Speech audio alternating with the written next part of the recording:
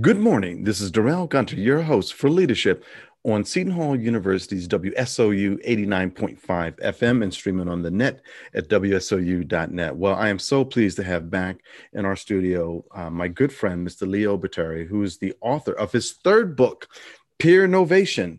Leo, welcome to the program, and thank you for interrupting your extremely busy schedule to talk about this third book, Peernovation. Well, I'm really excited to be here. As you know, I did my graduate work at Seton Hall. I'm a proud alum and also, I taught there for a number of years as well and loved it. And it's just such a great institution, and have so many great friends and just wonderful people that I met there. So it's great to be on the show. I appreciate it. And I was so pleased to meet you there as well Yes. when you were launching, I think your first book. So let's talk about, for our audience who don't know you, you gave them a little bit about your background, but let's take a different tack. What is your specialty as a professional management consultant? Ah, I try the best I can to get people to really surround themselves with great people and understand how to leverage the power that comes with that. Uh, I do a lot of work with CEO peer groups and key groups for key executives. And basically, these are groups of people that come together. So I'll use the example of a CEO group where these CEOs are all running their own companies and they all share that responsibility of leading an organization. And so with that, they can come together and learn, extraordinary things from one another, sharing the values of what it means to be a good member, but at the same time, bringing such diverse perspectives to the table that they can teach each other a whole lot. And it all started with your first book, which was The Power of Peers. Is that correct? That's correct. And then Yeah, you it did a was follow-up book on, and what was your follow-up book? what anyone can do. What anyone can do. Yeah, And of course, both interviews can be caught on our can be listened to on our that's podcast. right. So you're building on your hypothesis about the power of peers and now pure innovation. What prompted you to write this book, Pure Innovation? So I'll go back to the first book briefly, just to say that when I was with Vistage worldwide, and Vistage assembles and facilitates peer groups for CEOs and business leaders in 20 countries around the world, I led a brand refresh at the company then. And I would talk to people and we'd conduct focus groups, and I'd ask CEOs all the time, what do you do to learn and grow and bring new ideas into your company? And they would constantly tell me, well, I read books, I hire a coach, we have consultants, I go to these, fancy executive development programs at Harvard and Stanford. And no one was really bringing up, at least in an unassisted fashion, this idea that a peer group could be among those things. It wasn't even part of their consideration set. And I remember after we did a lot of work on this, going back to Vistage's CEO and later to its board of directors and said, look, you guys are trying to sell a Mercedes to someone who doesn't even know what a car is. So I really wanted to say, as a real leader in this area, why don't we step back and not write a hardcover brochure about Vistage, but let's look at the entire category. Let's look at Vistage, EO, YPO, people who run their own groups. And we looked at them here in the US and around the world. And it was during that time where the objective of the book was really to crack the code, or at least to join others who had written about it as well, but to provide a narrative about what these peer groups are about and how and why they're so effective. So that was kind of the first stage of things. After the book was completed, I had a number of Vistage chairs who were basically the people who lead these Vistage groups, who were excellent at asking questions, by the way. So I had about 8 of them surrounding me, firing all kinds of questions about what was next. And so two things really came from that. One, a workshop that I've since conducted now with CEO peer groups and cross-functional work teams about 160 different times now over the past 4 years, and also took 2017 and led a podcast working with Randy Cantrell. And it was called the What Anyone Can Do podcast. The idea was we were going to interview people from various walks of life, business, sports, music, whatever. And just these incredible scholars and people that we talked to. And of course, over the course of that many interviews, right? I'm asking people, all right, did you get here all by yourself? And everybody laughs at the idea that, they had countless people help them along the way, right? I mean, it's just the way that was. Earlier in my life, I had read this book by Joe Henderson, who used to write for Runner's World. He was one of the editors for there for a number of years, and he wrote this book. And in it, he has a quote in it where he talks about how most successful people, he says, if you look at them, it isn't that they can do superhuman things. He says they basically do the things anyone can do, but most of us never will. So the hypothesis, if you will, around this second book was that, all right, we're going to take these really successful people and basically say, you know what, if you surround yourself with the right people, you're going to do those little things anyone can do far more often. So there was that track a bit where you look at kind of how we can make a difference, how we matter, how we need to own, our genius, if you will, as a lot of folks will talk about. At the same time as I'm running all of these CEO peer groups, I'm really getting now a real feel for the fact that, this stuff isn't just about high performing groups. All this stuff works for high performing teams as well. So you bring those two things together, and what you have is essentially a statement which says the power of we begins with me. And it's really about us as individuals accepting the responsibility we have to be really good teammates, whether that's in a group or a team in your organization or a team in sports or whatever that happens to look like. And that's really what this second book was about, because not everyone's going to join a peer group, but there's a lot of people that are part of a team somewhere, particularly in organizations. And I think now more than ever, these teams need to work together really, really effectively if we're going to thrive in the future. And that was really what inspired writing the third book. But all of these things kind of have a way of coming together, not in a way that you always plan it, but I was really happy the way it went. Beautiful. Thank you for that overview. Let's talk about Peernovation, and what is the primary objective of Peernovation that you have for the reader? What is it that you hope that the reader will come away with after reading Peernovation? I think I'd like the reader to come away with this idea and a real appreciation for abundance. The fact that when we work together, we are capable of so much. I think we're in a society right now that, at least on the political front, is incredibly divisive, and it has spilled into other aspects of our lives. And it's really important to pause for a moment and say, if we actually cooperate with one another and we work together and collaborate, we can do big things together that we can't do alone. So when I think of Peernovation, it's really about people like me, as defined by peer, and the combination of the word innovation, which is creativity realized, not just ideas, not just creativity, but things that are actionable, things that are put, to work to, better our society. And so, I really want that. I want people to really start thinking about what that might look like if we had clarity about what we wanted, what are the expectations of one another, and how do we go about working together to make that all possible. There's something interesting that you just said. I'd like to highlight that when you talked about to the betterment of society, which is the overarching goal that everyone can go, yeah, that makes sense. If we're going to make society better, what is going to be my contribution? So that makes so much sense. Well, and we all have a unique contribution to make, and I think that's this idea of the power of we begins with me, recognizing that when we're on any team, it doesn't matter what it is. We're not there to fill a spot or, except play a certain role or whatever. We're there to make a difference. When I'm working with CEO peer groups, for example, it's incredible how when one person doesn't make a meeting, what's lost from that conversation because of the unique perspective that person brings to the table, right?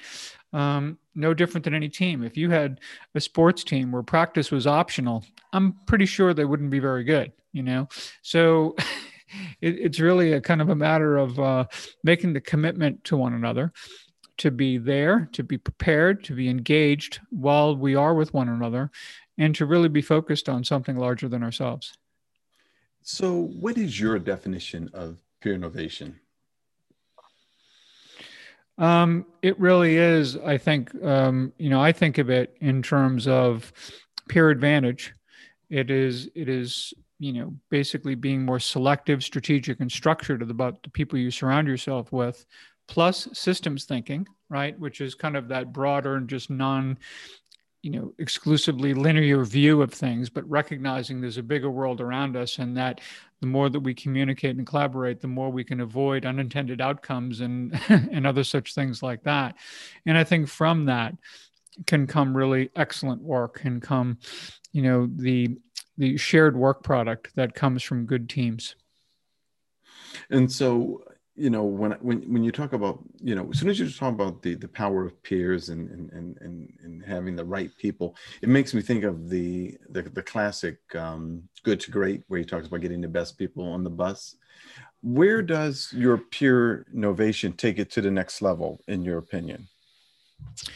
So I think, well, first of all, and I think one of the important things to know about this book is it provides a framework, not a prescription, which is why I think it's really applicable to anyone in any kind of team. I'm not there to tell anybody what's best for your team or someone else's. It's basically the idea, however, that if you get the right people as defined by you, right, about who needs to be on this team, that you provide one another psychological safety, which obviously is really essential.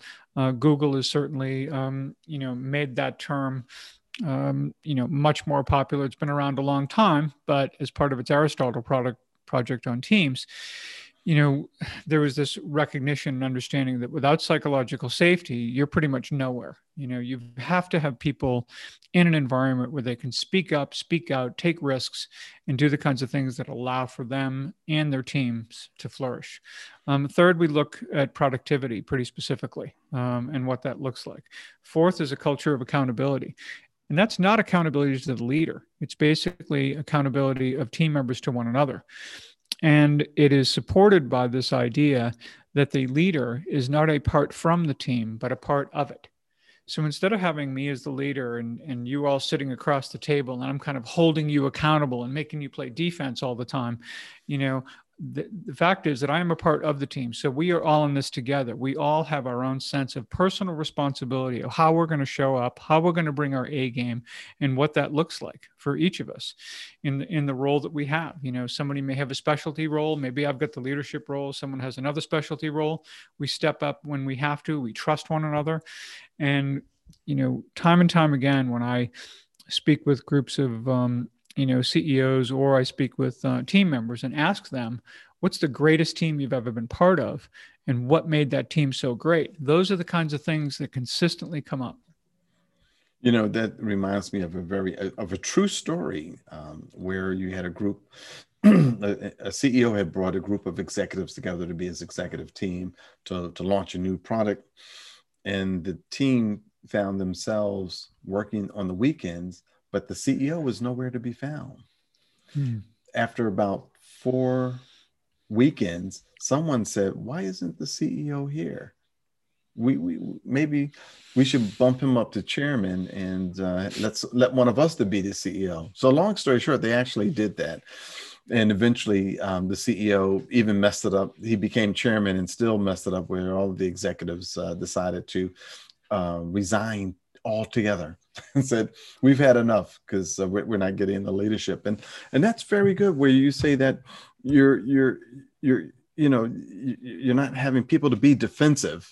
I've never heard that phrase before, where or think about the CEO you mentioned, who wasn't showing up on the weekends, clearly didn't regard themselves as a part of the team. They saw themselves as a part from it. Oh, that's their job. They go on the weekend, they do their thing. And we all know from I know my time as a student at Seton Hall, when I was introduced to Jim Kouzes and Barry Posner's work, it's all about modeling the way, right? So you can't just say, "Hey, you guys go do that, knock yourselves out, and I'll see you on Monday." That's just it's not really good. It's certainly not sustainable. Let's put it that way. Right. Ladies and gentlemen, we are here with my very good friend, Mr. Leo Bottary, who's the author of Peernovation. And this is his third time on our show. And I'm very pleased that he's agreed to come back. And we're talking about his book, Peernovation. And so what is the leaning achievement cycle? Is it the learning achievement cycle? The learning achievements, the learning achievement cycle. Yeah. Yeah, that's my typo there. It's okay. What is the learning achievement cycle? And what is the This was significance of something, yeah, this was something we initially found in our work in writing The Power of Peers. When you start thinking about what makes a group successful, and later we determined that it's the same thing that makes a team successful. If you think about, I think maybe the great way to put it is in terms of a sports team. If you look at great sports teams, those that are consistently, they not always may not always be winning the championship, but they're always in contention, right? They're always that type of team that is just there all the time. Those organizations typically do two things. One, they don't regard winning championships as the goal; they regard it as the reward. The goal is we come in and we get better every day and we work hard at doing it and we try to make those incremental um, improvements all the time because we're committed to a level of excellence that at the end of the day really isn't about our competition. It's about the bar we set for ourselves, and we continue to strive for that.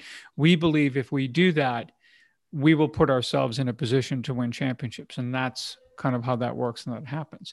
And also, again, going back to the concept of the leaders, whether it's the coaches, general managers, the owners, they are all part of the team. Nobody's apart from it.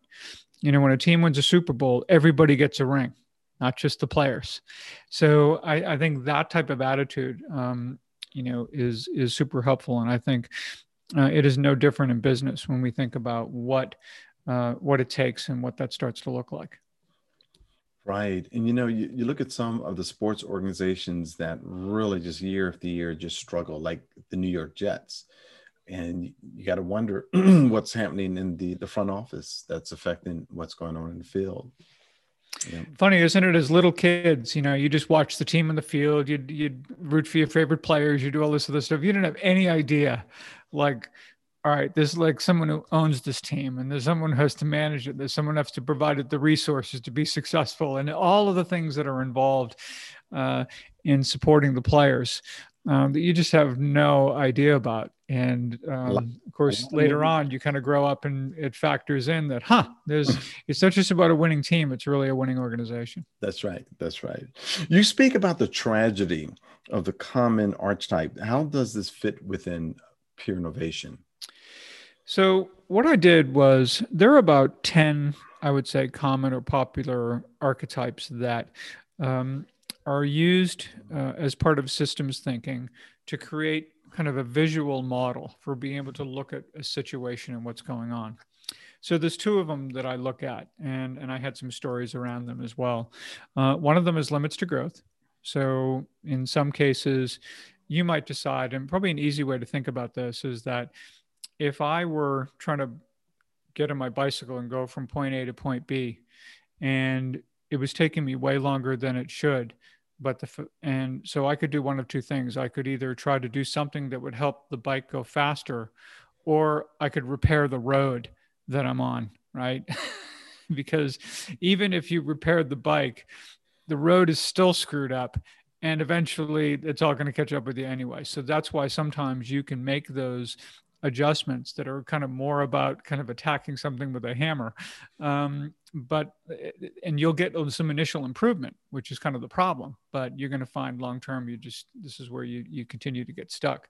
Tragedy of the Commons is an interesting one because I think most people can relate. If they work in a company where they've got an IT department, for example, or a marketing department that tends to be a resource for all kinds of departments around the company, right? The tendency is, all right, here's my little, area. I need something for marketing. I'm not thinking about the fact that 40 other people need things for marketing too. I'm just thinking, this is my personal marketing department. This is what I'm going to do. So that when they get hit by everybody all at the same time, and then people wonder, why are things late? Why is the quality not as good? Why are all of these things happening in the organization? It's because nobody's really seeing the entire system and what's going on. So I talk about those things as a way to just kind of think about, we And I start the book with the idea that we tend to grow up with a pretty narrow perspective of things. And that's understandable. We grow up in a certain neighborhood. We have, just certain things that we're surrounded by that are limited by definition. And until we go outside the neighborhood and meet other people and do other things, we're going to find it difficult to get to get exposed to something larger. I think in our company, the more we stay in our silos, the more we stay in our little neighborhood, if you will, the less likely we are to going to understand how we fit in it and what the implications are, good and bad, of our actions. So I, I think that what I wanted to do in Peernovation is really, do what a lot of people have done prior. Obviously, systems thinking is not my idea, but I wanted to bring this forward as part of the way we go about innovating in companies today. Your book has come out at a very interesting time, being in the COVID-19. Yes. What lessons have we learned, and what suggestions can you give to those CEOs who are trying to figure out, I now have, a workforce that is at home, not in the office, where we depended on so many in-person cultural things. How do we create the best Peernovation environment in this virtual world? That's a great question. And I think I was fortunate in that I was still in the throes of writing the book when we went to shelter in place and all that. And all these things started to take place at that point. And so it was really interesting to watch what happened. And we can all sit around and hope for, the day that we're all back in the office again or whatever. But the reality is that we're going to be in this state, if or in this reality, or this new reality, if you will, for a while now. And some have even decided that that's how they're going to work going forward. Um, what was interesting, and I think what surprised a lot of CEOs early on, was that productivity was up. I talked to more and more CEOs who was saying that in the opening months of this thing, that here's productivity is up 20%, it's up 25%, it's up even more in some cases. Now, this is something, by the way, they wouldn't have volunteered to do in a million years prior to this, right? Because there was this idea of, well, everybody's got to come into the office. You're going to see people working and they're coming and going and what they're doing and all. Next thing you know, everyone's at home and you've got a whole different dynamic taking place. I think there was a couple of good reasons for that. And one of them, I think typically people are really good at rallying around crisis, number one. Second, when we go into a workplace, we go in and we go into the central workplace and we're all there and we're all just employees. And when all of a sudden you're on Zoom calls, and assuming it's not a virtual background, right? What you're now doing is you get a window into all of your coworkers' homes. You see, dogs jumping on people's lap. You see kids crying in the background. You see all the artifacts that are behind them on the walls, and you get a window into who they are in a way that I think has kind of tempered people's impatience. I think we can kind of tap into our kind of shared humanity, if you will, this collective recognition that we're all just doing our best, and we're trying to juggle a lot of things right now, personally, professionally, whatever. We're going to cut each other a break. We're going to work hard. We're going to help each other when we need to. We're going to take breaks when we need to. And I think that was really helpful overall, in terms of the productivity. The things that I think, though, that a lot of savvy CEOs recognized, however, was that there are some things to really be cautious about, because you can't just think that that's sustainable without attending to things like people getting burned out, people feeling isolated, people feeling insulated. This idea that they're stuck doing their job, right? And they don't get the view of what's really going on anywhere else. So that kind of feels, a little rough. They can feel obscure. It's hard enough when you go into the office all the time to have everyone noticing that you're working hard and you're doing everything. And all of a sudden you're at your house and it's like, who's seeing what I'm doing here? And there's that feeling of wanting to be, seen in that regard. And of course, last but not least is this idea of how do people feel inspired? How do you go about doing that? So I think in many respects, and what we talk about in the book are some things that we've got to address those things. We've got to attend to those things. We've got to do them differently than what we did when we were in the office, but it's just really important. And I think there's a lot of CEOs I spoke to that rather sheepishly would kind of say, it's really made me recognize how few times prior to this that I had started a meeting by just asking everyone, how are you doing? How are you today? How are you feeling? Um, and that happens with much more regularity right now. It isn't just about, hey, did you get that report in, or did you hit this number or whatever. I mean, we're kind of getting to some of the things that are really important. And I think there's a lot of, and I think the CEOs in particular that believed themselves to be part of the team tended to be far more empathetic in these situations, and I think the employees have responded positively to that. But I think we've got a ways to go in terms of, learning our way through this. Every team is different, every culture is different, but I think just being attentive to it, and even within those 5 factors that I talk about in the book, you can be attentive to all of those things. Leo, believe it or not, we are running out of time. But before we go, I want to give you an opportunity to allow people know how can they get in touch with you, how, if they want to. I mean, you know this topic so well, and I learned so much from you. How can someone get in touch with you? Sure. Well, the website is peernovation.co, or you can go to leobottary.com. I'm active on LinkedIn and Twitter and Facebook pretty much, and always writing, always doing a lot with CEO World magazine, writing articles frequently for them. And I also have a podcast that is called Peernovation, that is part of the shows on the C-Suite network and C-Suite radio, and also on everywhere else, iHeartMedia, Spotify, Apple, you name it, you'll find it. So yeah, definitely feel free to reach out and stay in touch with what we're doing. And if I can be helpful in any way, then that's what we'll do. And so I always want to give my guests the final words. And what were those final words you want to leave with our guests today about Peernovation? Absolutely, that the power of we begins with you. And for you to say to yourself, the power of we begins with me. I think really recognizing how much of an impact you can have on your team, on your organization, and in just for yourself, I think is really powerful. And I think the more you own that understanding that you're on this planet, not just to fulfill a spot, but to make a difference, I think that'll be a good way to go out. And by the way, I have to ask you this question. Have you consulted with any sports teams? Sure.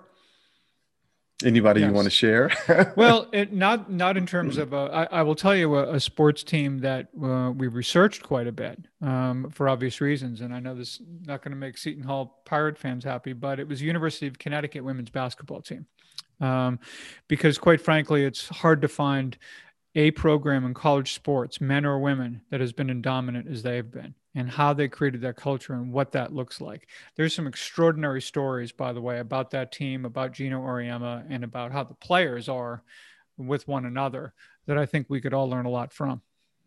Now, are you going to write a book about that? Not specifically, I don't think. I've actually mentioned them in all 3 books. Okay. There's some story, there's something that comes up or whatever, and I do share the books, with the coaching staff over there. So, and I'll be sending them this one shortly. So, yeah. What a phenomenal 3 books that you have. Ladies and gentlemen, I want to thank our guest, Mr. Leo Bottary, who is the author of Peernovation, and this is his 3rd book. You must pick it up, and it's also, you have an audio book that's coming out on Peernovation. Dude, just recorded it with Game Day Media out in San Antonio in conjunction with the C-Suite Network, and great fun, great team of people over there, and just loved it. But yeah, read my own book this time. I didn't do it the first 2 times. Read it this time. Had a ball. And if you're a nonfiction writer, read your own book. There you go. Ladies and gentlemen, there you go. The last words from Mr. Leo Bottary, the author of Peernovation and a fellow Seton Hall alum. I want to thank him for coming on the program. And I want to wish everyone to have a great weekend, a great evening, great morning, wherever you are. And remember, Leadership begins with you. WSOU 89.5 FM and streaming on the net at WSOU.net.